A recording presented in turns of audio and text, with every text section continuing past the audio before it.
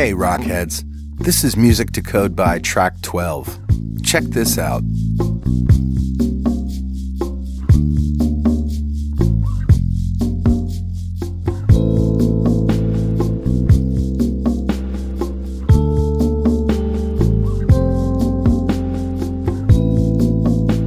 Oh yeah, just what you need to get in the zone when you write code.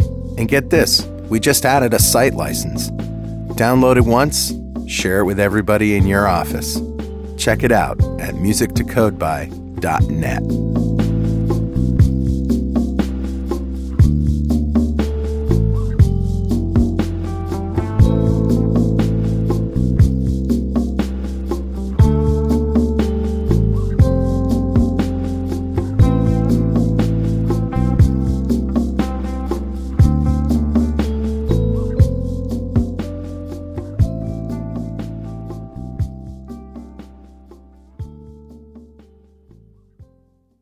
.NET Rocks, episode 1319, with guest Rene Schulte.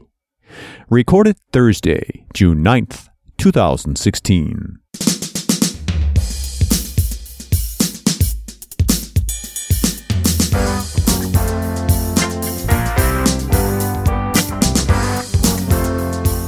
Welcome back to .NET Rocks. This is Carl Franklin. And this is Richard Campbell. And we're still in Norway. And we like it here. Oslo, to be exact, at the NDC. Wonderful conference you've heard a lot about, I'm sure, by now. Rene Schulte is here. We're going to be talking Hololens this hour. It's going to be fantastic. I'm excited. I personally am excited because I have one, and now you have one. I just received mine, yeah. I've been working with mine for a few weeks, and to going through the tutorials and stuff, and I'm really impressed. And I can't wait to hear what Rene has done. He's done a lot more than I have, I'm sure. So let's get the ball rolling with Better Know a Framework. Awesome.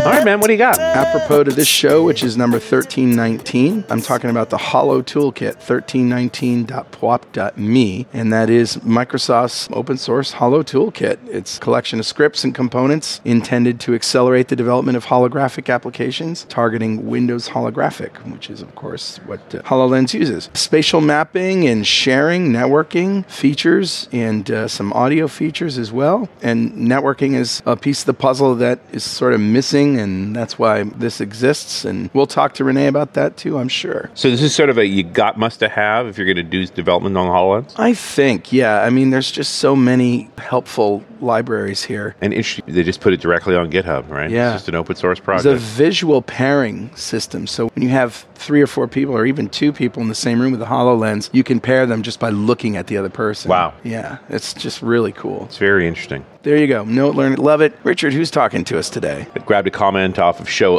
1211, the one we did with Matthew Wilson. We were talking about building virtual reality apps. Not that I want to construe augmented reality and virtual reality, but they are part of sort of the same space. They are related. And Matthew, we had a great conversation because he's building all those apps. And lots of comments on that show, too, because I think people are really excited about it. And Ben Hathaway said, "Great show, guys. Matthew Wilson has perhaps the coolest job ever. He gets to write VR software, work with visual artists and musicians on a daily basis, and learn random interesting stuff like how to learn to drive a forklift truck, all in the name of research. I hate him just a little bit." So I was thinking about the nausea problem with virtual reality, and then I was thinking about image stabilization technology we have in handheld video cameras. Image stabilization basically works by cutting down the field of view and adjusting its position dynamically to counteract small movements in the camera. How about reversing this idea for VR headsets, sort of an image destabilization technology? Let's render a slightly larger viewport that we actually need for each frame and allow the headset to pan around this larger frame in response to small movements of the headset. This could be super fast and super responsive as we effectively hotwire the reactive feedback loop for small-scale movements and hopefully eliminate nausea. Sure, you could lose some precision in terms of parallax effects, but for small movements, you probably wouldn't notice. We could even reduce the rendered frame rate a little and put more detail in there. This idea would need some experimentation and a whole lot of vomit bags, so to get it right and find the sweet spot. Anyway, I'm wondering if this has been tried already. Most of my best ideas turn out to be in development already. I'm expecting this one to be no different.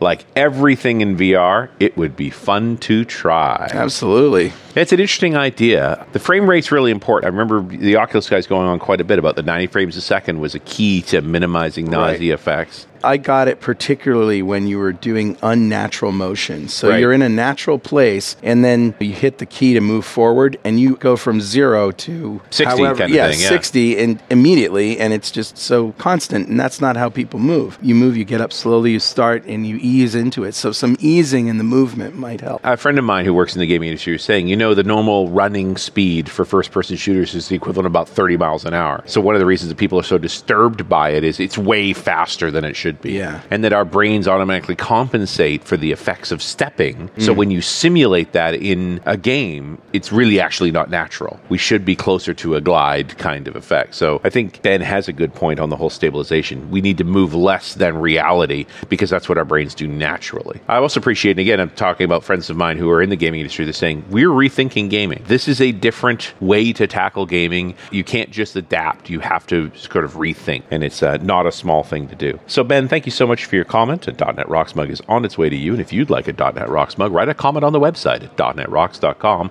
or via any of our social media, because we publish every show to Facebook and Google+. And if you comment there and we read it on the show, we'll send you a mug. And definitely follow us on Twitter. He's at Rich Campbell. I'm at Carl Franklin. And send us a tweet. We pinch him with our fingers. Nice.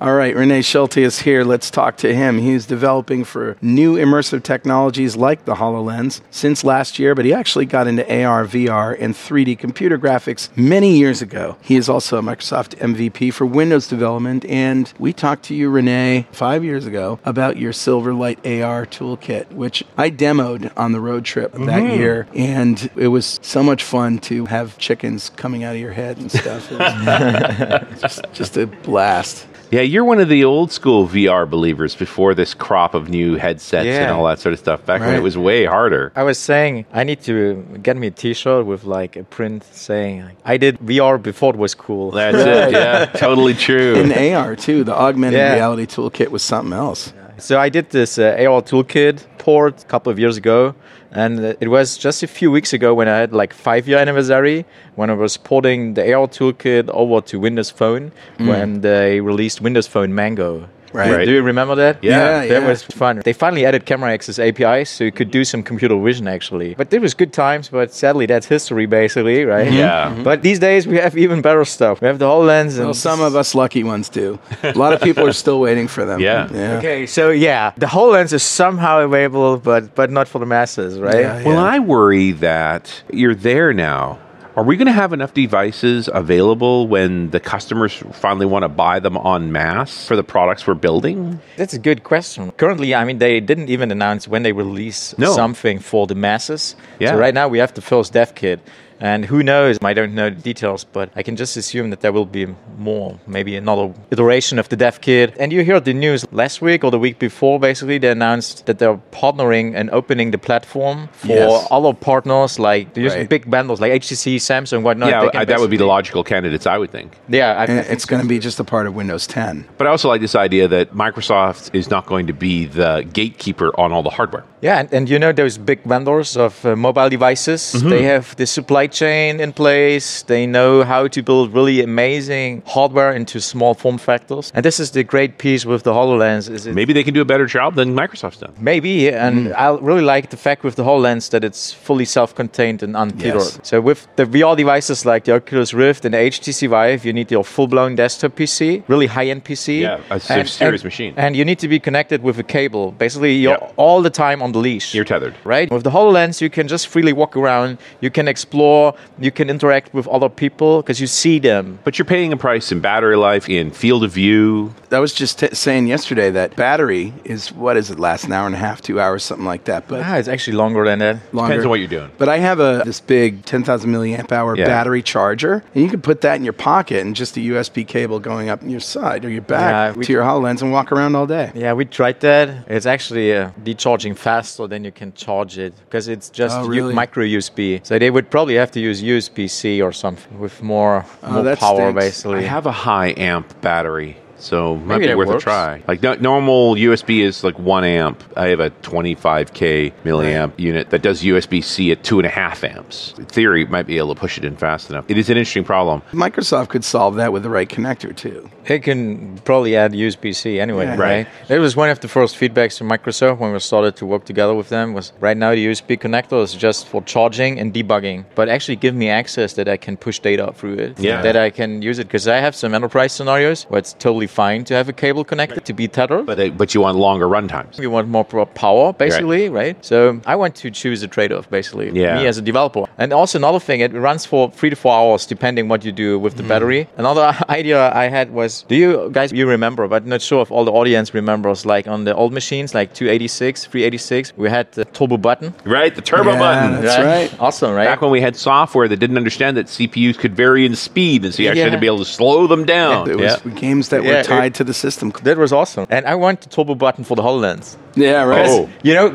I want to have more processing power, but Right. I can burn through the battery in half an hour or something. Yeah, Sure. right. Yeah, that would be nice if Wouldn't I can it? choose Well, the they were trade-off. saying that the game that people really love on that one, where you have critters coming out of the wall and so forth. Yeah, was Robo Raid. Yeah, it was the first thing that A, mowed the battery down, and Yeah. B, made the HoloLens genuinely hot because Yeah. you were working the GPU so hard. That's a great Interesting. game, by the It way. is fun. I just gave a colleague from Germany a demo with the HoloLens because he has never tried it. And usually what I do, I let them also try Robo Raid. And the best part about it is just watching people play Robo Raid. Yeah, because they look funny, don't they? Now, let me explain Robo Raid.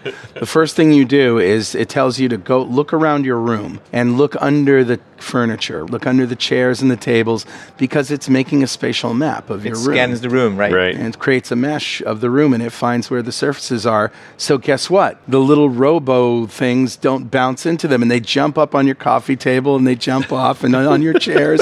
It is so cool. And they break the walls up and basically come out of your They wall, come out right? of the wall. Yeah, a big zipper comes down the wall, and these things pop out of it. It's so great. That's really amazing. And they do a very good job with the spatial mapping there. And this is a game, but the spatial mapping of the HoloLens, that it can scan the room, that it can understand the environment you as a user are in, is an amazing piece of the HoloLens. It's really a unique feature when you compare it with other devices. Even if you're docking 2D windows, it puts them in such a way that they look like they fit in your room. On the walls, they're at the right angle for the wall. They were at the right angle if they're sitting on a table. I just did a talk here at NDC Oslo about HoloLens development. And the talk, I set the terminology straight with what is VR, what is AR, what is MR. 'cause It's so often mixed, and people just see something you put on your head, and they think, oh, this is the same as an Oculus, or this is the same as an HTC Vive, but it's so much different. So I started with that, and then I told a bit about HoloLens development also, and then I did a demo with them together using Unity, and we built like a quick demo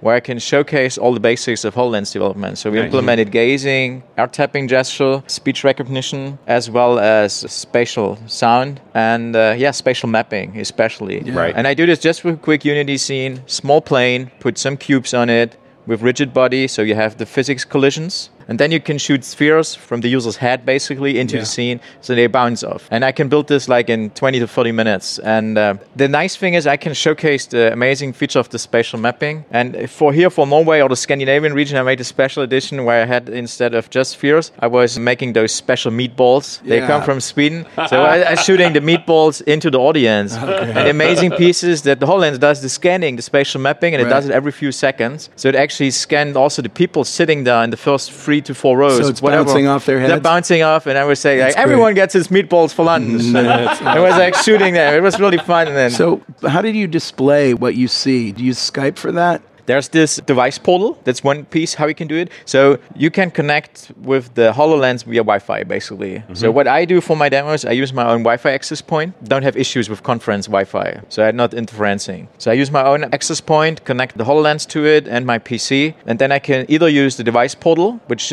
was implemented with Windows 10, or they actually also have Universal Windows Platform application for the HoloLens, which I'm using, where you can basically show the live stream. This is called mixed reality capture. The HoloLens has an RGB camera, camera, so it can record what you're seeing basically. They take this and then they're adding the virtual objects, the holograms. On top of that, compose that, and this is what you can stream to your PC, so people can actually see on the big screen what you are seeing. Now, you can stream it with that app, but do you have API access to it? So can you use that stream to broadcast that to Ustream or something like that? Yes, there's an API. It's called Video Capture. You can use that, and you can even decide if you want to have the holograms included or just basically the video stream. There's an API, and then you can record it to a file on the device. Oh, you can, but can you stream it across the network? Not directly. I need to check the API in detail, but I think it's just taking a string as a file name. But you can probably just write it to disk and then find a way how to stream it somewhere, reading it out, or go with Media Foundation maybe, not using the high-level WinRT APIs, but actually going a bit deeper with Media Foundation. Well, Skype is interesting because Skype is an app that comes on the HoloLens, of course, and it's a little different, as you might imagine. If you Skype to somebody who has the HoloLens plugin, or the HoloLens tools for Skype, they can use a pencil and draw on your reality, and they see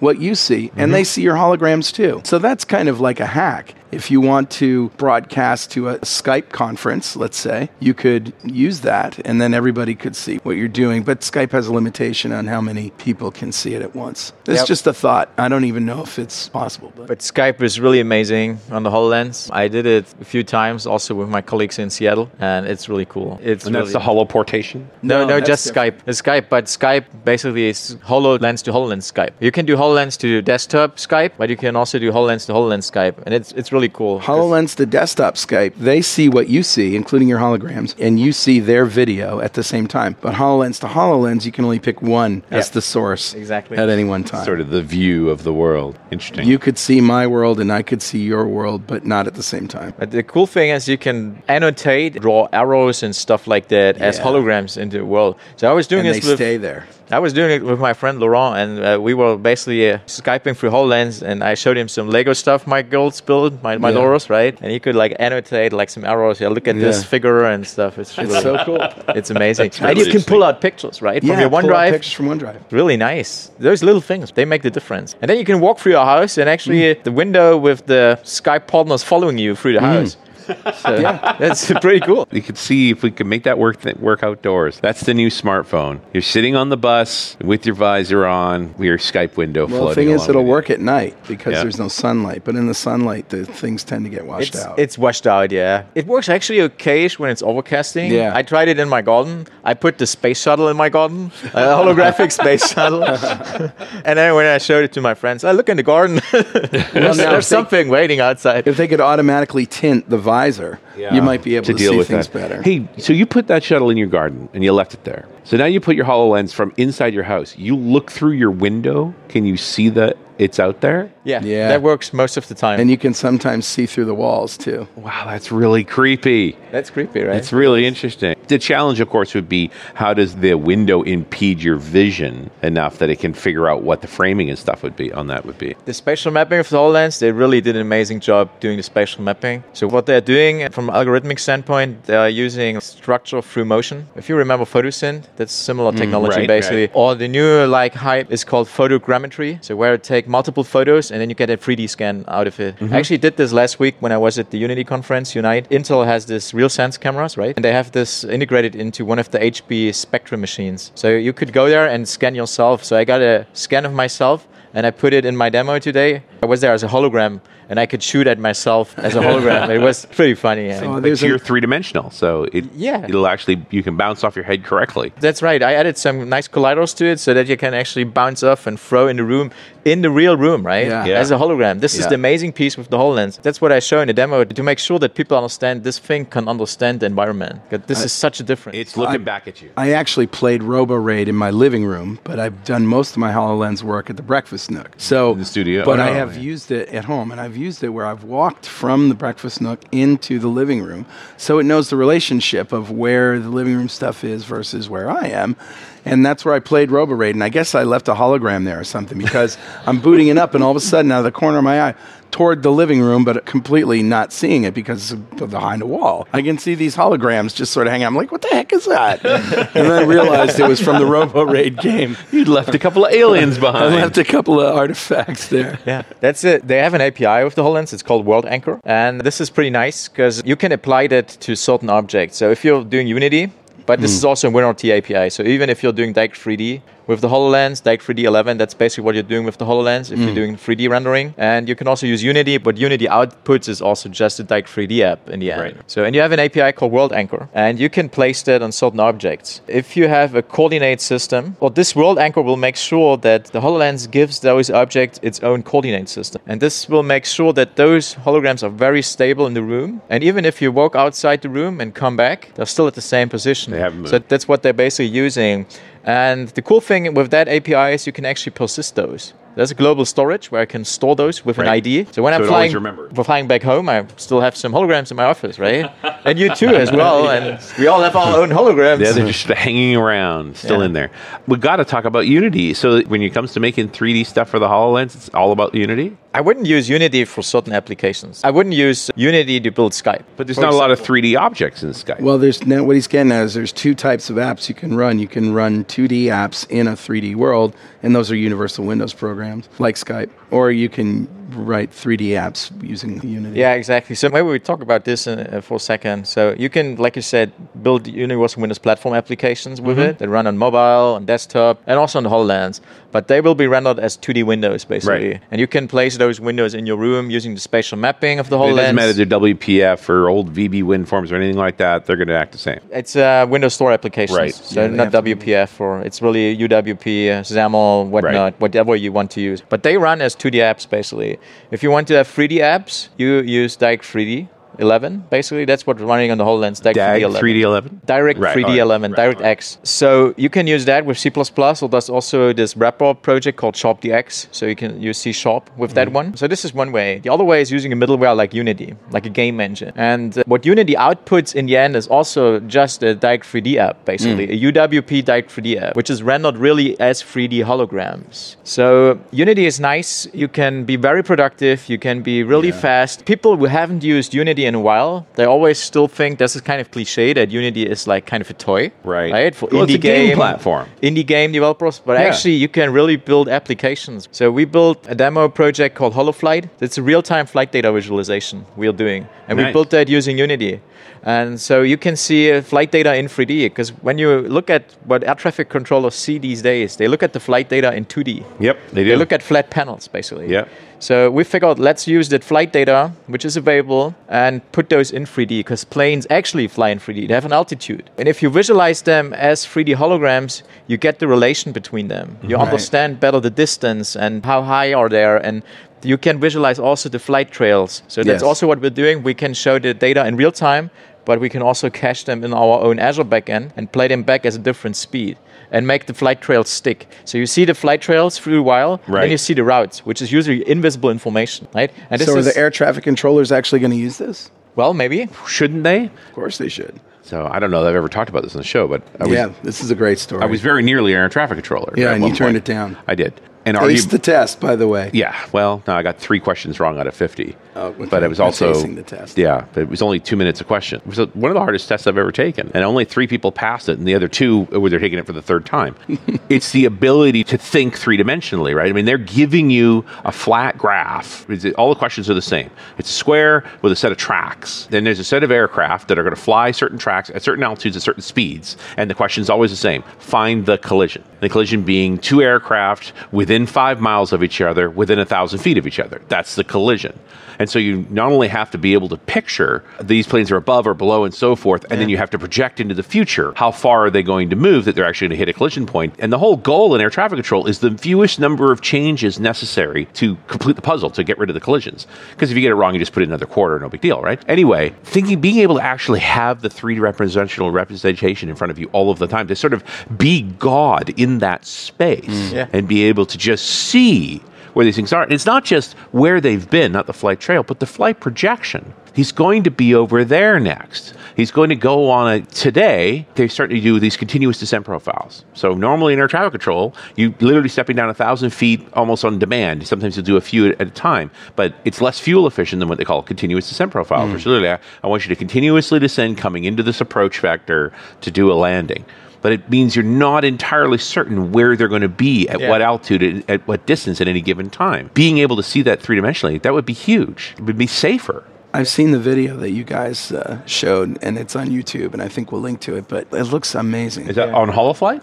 Yeah, that's HoloFlight. That was my main project during the last couple of months with a small team. We worked on that. And with like real-time flight data visualization, we also have real topographic data from Bing Maps API. And this is like real data visualization, right? This is not just a game. This is a real scenario, serious use case. Right? It's probably the best use case I've heard so far. Very profound. Yeah, we also did some other stuff. For example, we had an engagement with a museum where we explored certain things. What can you put in museums? Just, you know, we're a user experience agency, so we try out also a lot of things to make a good user experience. And with the holograms and the holographic world, it's all so much new, so much different. So you need to explore and try out and iterate. So we tried out a few things for the museum as well. So what we did, we took some dinosaur models and placed them in our office. And this is amazing because you get a sense for the real world scale. Because the cool piece, just how big those how critters, big they are, right? And when I did the Mars demo by Microsoft a while ago at Build, also they had this Microsoft Mars demo. They had the Mars rover. You remember the Mars rover? The Science Lander or the big one? No, the Mars rover, the big one. Yeah, Science Lander. What do they call it? Curiosity. Yeah, that's it. Exactly. And I was always thinking this thing is like kid's car or something. No. And then I see it as a hologram and I get actually the idea of how big it is. It's really big. It's like a truck. It's truck size. It's really huge. And if you see them as a holograms, you actually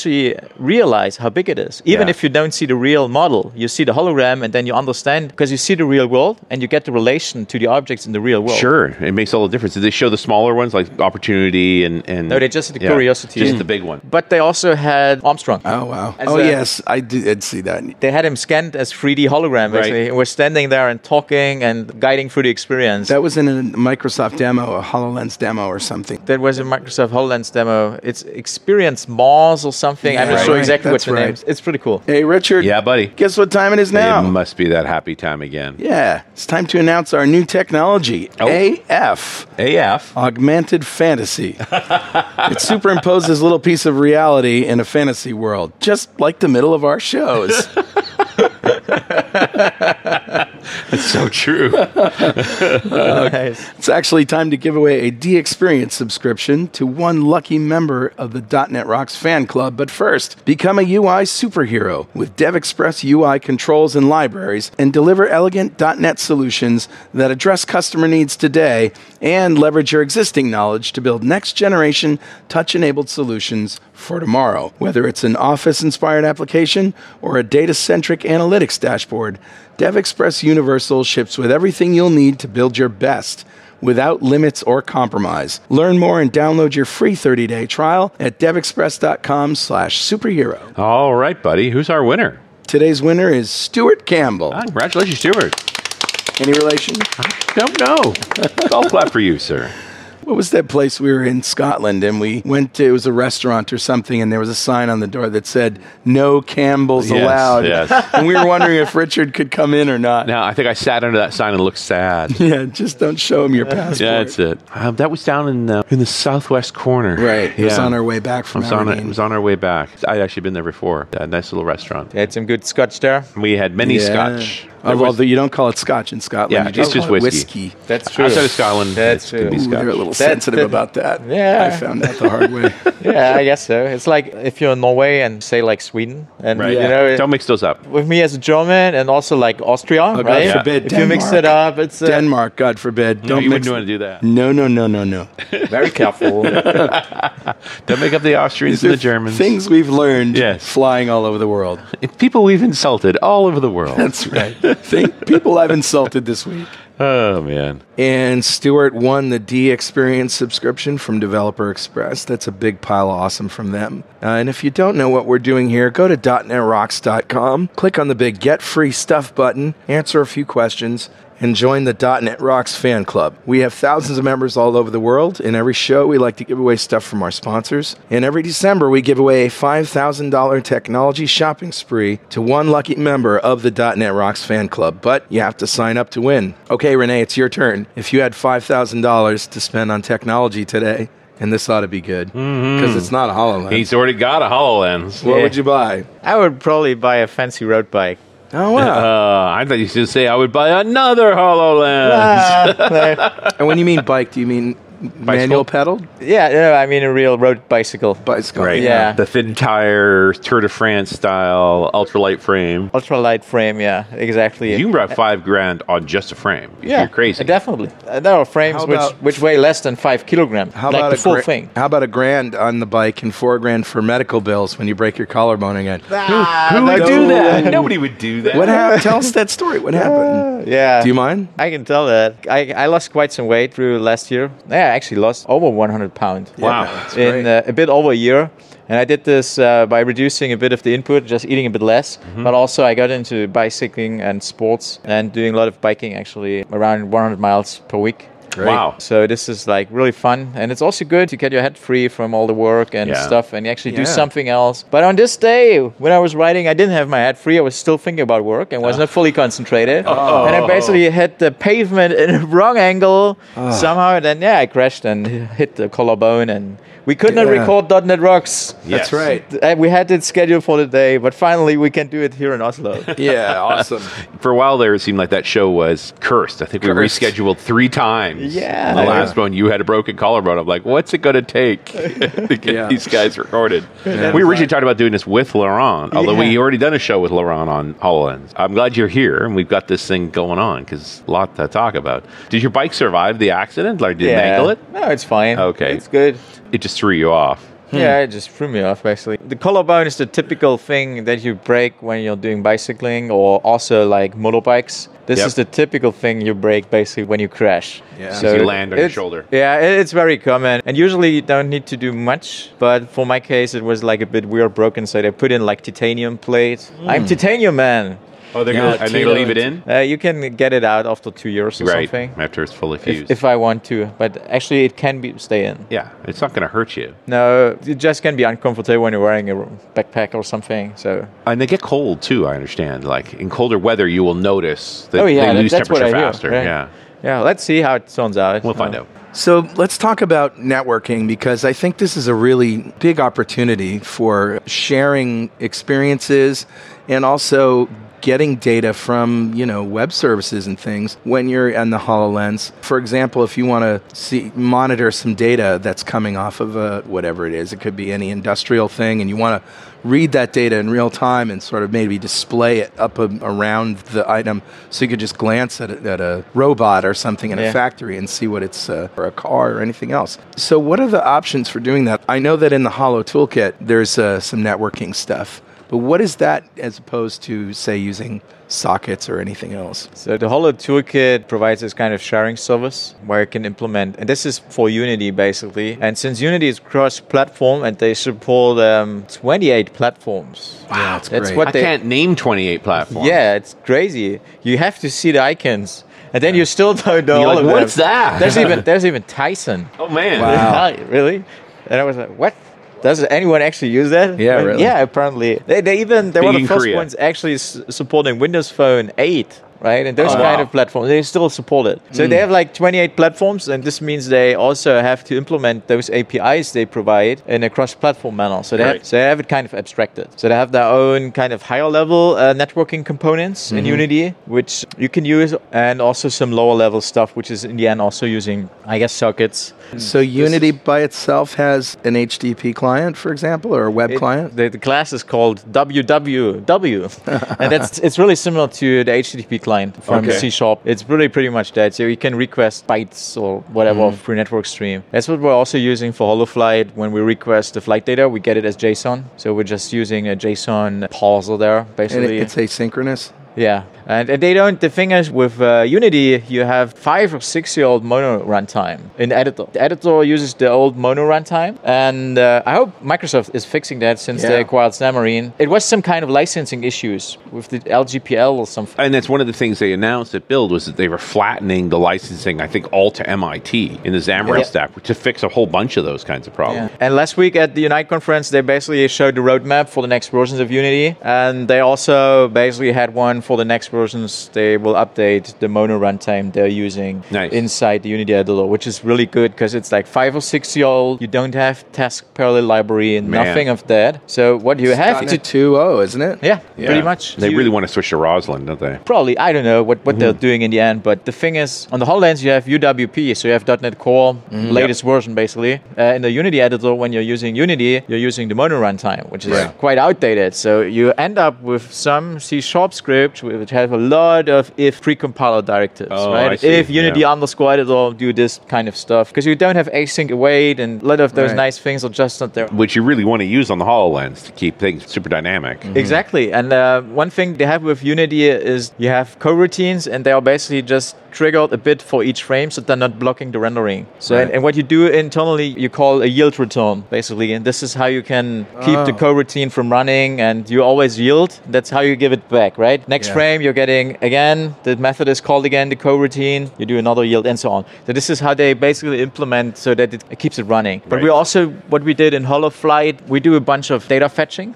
But the flight data actually has a lot of issues sometimes when we get them, which you don't see in 2D. Like we had some crazy altitude drops, which don't happen that often in the real world, because otherwise no one would fly. Right, sure. And so the altitudes were dropping like crazy, and we're figuring, what can we do? So we developed some algorithms to fix that, to basically extrapolate a bit the data and make it smoother and filter out and those kind of things. The HoloLens is a quad-core CPU, so we keep some of that in a background thread and keep the UI thread free from that work, so it can keep up with the rendering loop. Nice. So and run it in parallel, basically. Are you making a data request? Because I know how Unity works is that you get that frame, update call, which is essentially an event handler, but once every frame. And do you make a call to the network once a frame and get data back once a frame? We fire it off with this WW class, basically, and this is, you're passing in a coroutine, which is then called once the data is available. The callback. And, that's callback, exactly. But that's how you implement async stuff with Unity, because they don't have async await, right?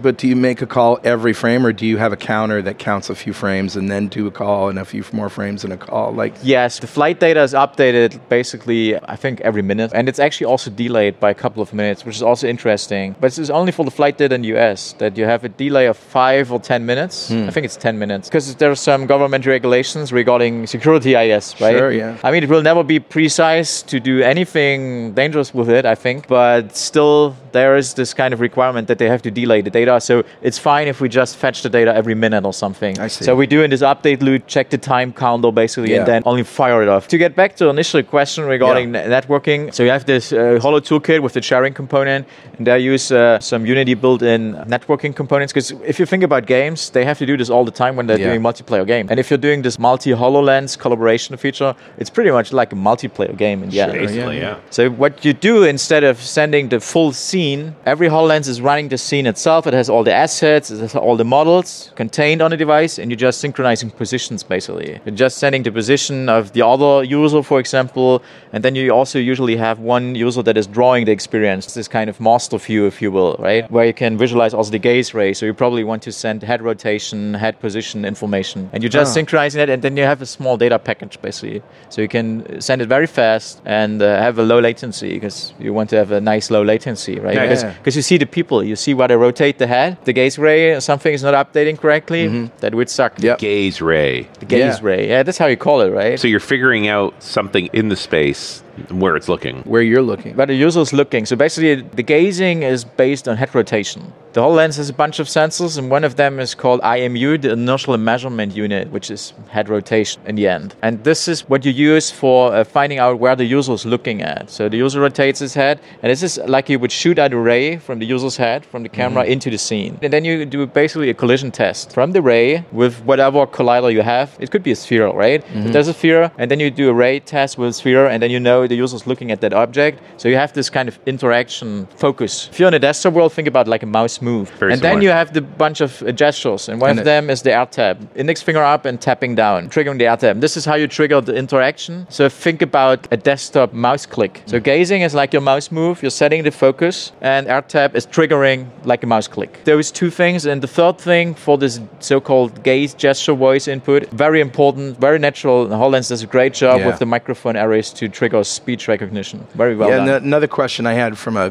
potential client was voice. It can tell the difference between the person who's wearing its voice, another person, but what if they're standing right next to you? Can they actually trigger your HoloLens? Yeah, they can. They can. I do this sometimes when I give demos and the users don't know the voice commands, I just say them. But it might also be because in the end, what the voice and speech recognition is using, it's using Cortana. It's a Windows 10 device, so under the hood, it's Cortana basically. She might be trained for my voice. And is there cloud dependency there as well? Like Cortana, it always sends up the file to the cloud? It also works offline. So when I do my demos, I sometimes don't have internet connection, and it just works. That's cool. I mean, it's nice to know. I've just presumed that speech recognition's gotten so much better because we're harnessing the cloud all the time. I guess they synchronize once you have Wi-Fi access or something. I'm probably sure they do some really smart stuff there. Cortana works on your Windows 10 laptop when you're not connected to the internet, so that tells you that it doesn't have to. And the API for this keyword recognizer is really, really good. So you just pass in a C# string, which is your voice command. So in my demo, for example, I have a voice command called hide plane, and I just write a C# string, pass that onto the API in a constructor, and then I get an event handler back, which gives me the text it recognized, that confidence value, how sure it is if it is the text. And then I do a string compare. It's really super easy to use. And then you can basically just look at a plane and say hide plane and it goes away. And the thing is, it's so easy to use and it's such a nice API with the C# string. And if you have done speech recognition with other platforms before, you might remember you have to write XML, grammar, and do a lot of stuff. You don't have to. You can do it with the objects too. You can use the grammar object, but it's more tedious. Yeah, it's really nice, simple API, good to use. Good job by Microsoft. Yeah, good job indeed. Just works. Just works. The other way to do connectivity is SignalR. Now, I know that SignalR has a PCL version of it that's .NET 2, I think. No, one or the other. But there's a .NET 2 version of SignalR that I believe runs in Unity. Yeah. I haven't done it. I don't think you have either. No, I haven't tried it myself yet. If it's a PCL or also runs with .NET 2, I think you can get it running with Unity. So this might be a good option. Because then you can synchronize if you have multiple players or you also have a universal app that you want to communicate with at the same time, and at the same time maybe calling out to services. All right, what else haven't we talked about? Should we talk about mixed reality, whether or not it actually exists? Yeah, is that a good topic? You said earlier on AR, VR, MR, right? And mixed reality. I mean, that was definitely a hot buzzword coming out of Microsoft for a while, but it's the HoloLens augmented reality. It is augmented reality in the end. And it's kind of an umbrella term. And the funny thing is, I was talking with the Vuvoria folks last week, and the Vuvoria has a very nice augmented reality marker tracking system. They will also bring it to HoloLens. And they have their own definition of mixed reality. So it seems like everyone has its own definition of mixed reality these days, which is really funny. But I can explain like why Microsoft uses that, or I think why they are using it, basically. So we have virtual reality, just to set it straight. And virtual reality is like a fully immersive multimedia solution. You don't see the outside world, right? Then you have augmented and mixed reality, where you basically still see the real world and you augment it with virtual objects, basically. And with this usual AR augmented reality applications you probably have on your smartphone, what you do there, you point your smartphone at a marker. It does some kind of computer vision, basically. And it uses the camera stream from the device. And this camera stream is then visualized on the screen of your smartphone. So you don't see the real world with your own eyes, you see it through another screen of the smartphone. Instagram is like this, with the Instagram photo morphing. All done on the phone. So, and you're seeing the real world not with your own eyes, but through another screen, through the phone, which is even monoscopic. And with mixed reality, with the HoloLens, basically, you have those nice see-through lenses, which are semi-transparent. You see the real world with your own eyes. You don't see it through another screen. And you don't have that latency as well, because if you're just showing it through a screen, if you're watching it through another smartphone screen, you also have a kind of latency. And with mixed reality, with the HoloLens, you see it with your own eyes, so you see the real world at the real time. And this is why they call it mixed reality, just to make sure it's not confused with all the other augmented reality stuff that is already out there. How much augmented reality is out there? I mean, there's lots of VR, But I haven't seen a lot of AR. Augmented reality apps we have with tablets, with smartphones, and these kind of things, which are all called augmented reality because it's so wide. That's probably why they've chosen. That's called mixed reality. They just want a new term. Mixed reality, if you look at the definition in Wikipedia, basically is augmented reality and augmented virtuality. So you could either use the reality and augment it with virtual objects, or use a virtual world and bring in some real world objects. Yeah, augmented fantasy.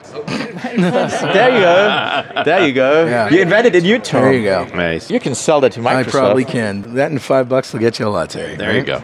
Yeah. There was one other question that I had for you. There's an app that comes with HoloLens. Well, it's in the store and you can download it and run it, called Holo Studio. And Holo Studio, they demoed on stage at Build, where somebody built a quadcopter, and just by moving things, dragging circles and propellers and things and spray painting, and I've used it and it's great. And there's a way to export those as objects, and then you can import them into Unity. So I tried this, and instead of getting what I would call in Unity a prefab, I got all the components, the individual pieces as objects. So have you done any of that successfully, using the Holo Studio to create something imported into Unity and actually use it in a hologram? I haven't tried that one, but I know that you can export FBX files from it. You can. Which is a very common format for 3D models. Autodesk FBX is pretty much industry standard for interchanging between different 3D authoring tools, and Unity just supports it. It's a pretty good format. And yeah, Holo Studio can output FBX, but I haven't tried it to import it into the Unity scene again. But yeah, you probably need to stick it together then. I don't know. But I like the Holo Studio guys, really good people, smart. It's a great product. And they did some really good design, very good user experience, and they thought about so many things. I had my daughter try it, and she's a student at Rhode Island School of Design in industrial design. And a very visually minded person. Very visually minded. That's how she works. She's shying away from user experience like computer stuff because it doesn't really excite her that much. But she really liked the HoloLens, and especially Holo Studio. The tech has to be really, really compelling for people to wear stuff on their face, to be essentially ostracized initially, where it's like folks won't go for that. And believe it or not, that was her biggest problem with the HoloLens, is that it looks so dorky. It looks dorky. But if it's carrying a slab of glass around and looking at it while you walk around and possibly run into things, it used to be dorky too. But it was so compelling, people did it anyway, and we've changed society now. We just accept that people are dragging smartphones around everywhere they go. I wonder what it's going to take for us to just accept that that's what visors do. Yeah. And it's just going to be around all the time. You know, what we have with the HoloLens is really the first iteration of the development kit. Right. So who knows where we end up in 10 years. Yeah. 10 years is too far. Could be anything. You know what I mean? It can be really, really small so that it's actually integrated into normal glasses. So that's probably a vision. It's the logical thing to do. And then once that happens, you don't notice. In the same way we always thought the Kinect-style cameras would show up in laptops like regular cameras. And now there are laptops that have these type of cameras in them. No, it's always seemed to me that essentially the HoloLens is an Oculus Rift with transparent windows in it and a Kinect strapped to its forehead. Right?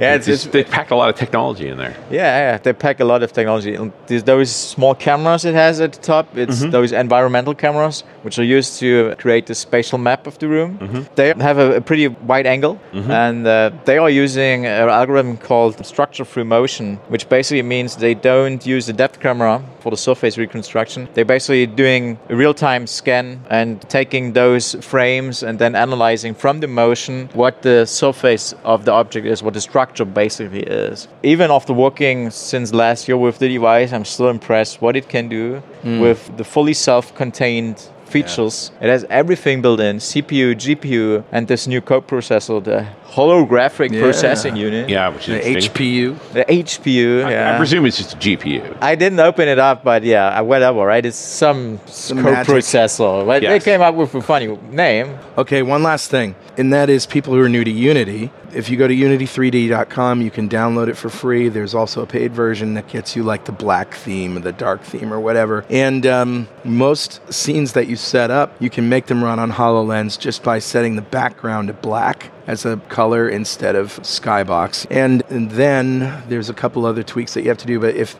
There's a whole bunch of free videos up there, not just at unity3d.com for getting into Unity, but also at HoloLens Academy. There's several demos and tutorials that you can go through, and the first one only takes about an hour. And you actually build a hologram and deploy to your HoloLens. Now, if you don't have a HoloLens, there's an emulator. And the emulator, I found out, uses Hyper-V. Now, I have a MacBook, and MacBooks have this particular issue, and I'll tell you about it. I don't know if you know about this, but in order to get Hyper-V working in a boot camp partition, which is what I have, you first have to boot into the Mac partition. You have to run Parallels, which is going to cost you some money. Once you run Parallels, then you reboot and go back to your Windows partition, and then Hyper-V works. And I found this online. Somebody said, I don't know why it works, but it does. It just does. And if you shut down your computer totally, then it goes away. You actually have to go into Mac. Parallels has to be not running, but has to be there installed. And then you have to restart and go back into Windows, and then Hyper-V will work and the emulator will work. I know, I've tested it, and it's absolutely true. I wonder if it has something to do with getting access to the Ring 0 instructions in the BIOS. You may be right. It's something like that in order for the hypervisor to properly load.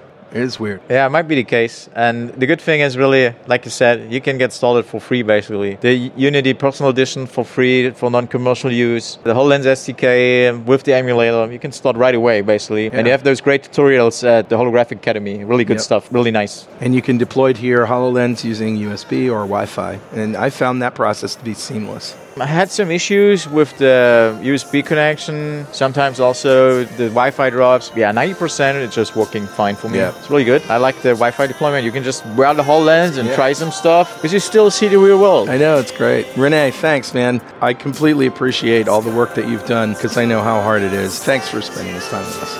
Yeah, thanks for having me. It's great to be here together with you at NDC Oslo. You bet. Very much. And we'll talk to you next time on .NET Rocks.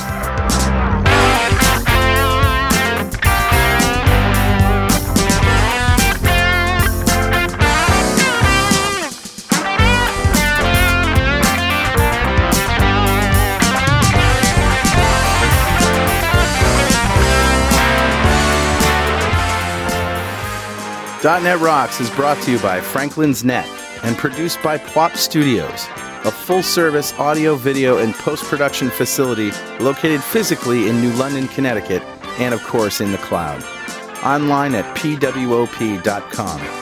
Visit our website at dotnetrocks.com for RSS feeds, downloads, mobile apps, comments, and access to the full archives going back to show number 1, recorded in September 2002. And make sure you check out our sponsors. They keep us in business. Now go write some code. See you next time. Got a transmitter banned by the FCC. Yes, I'm a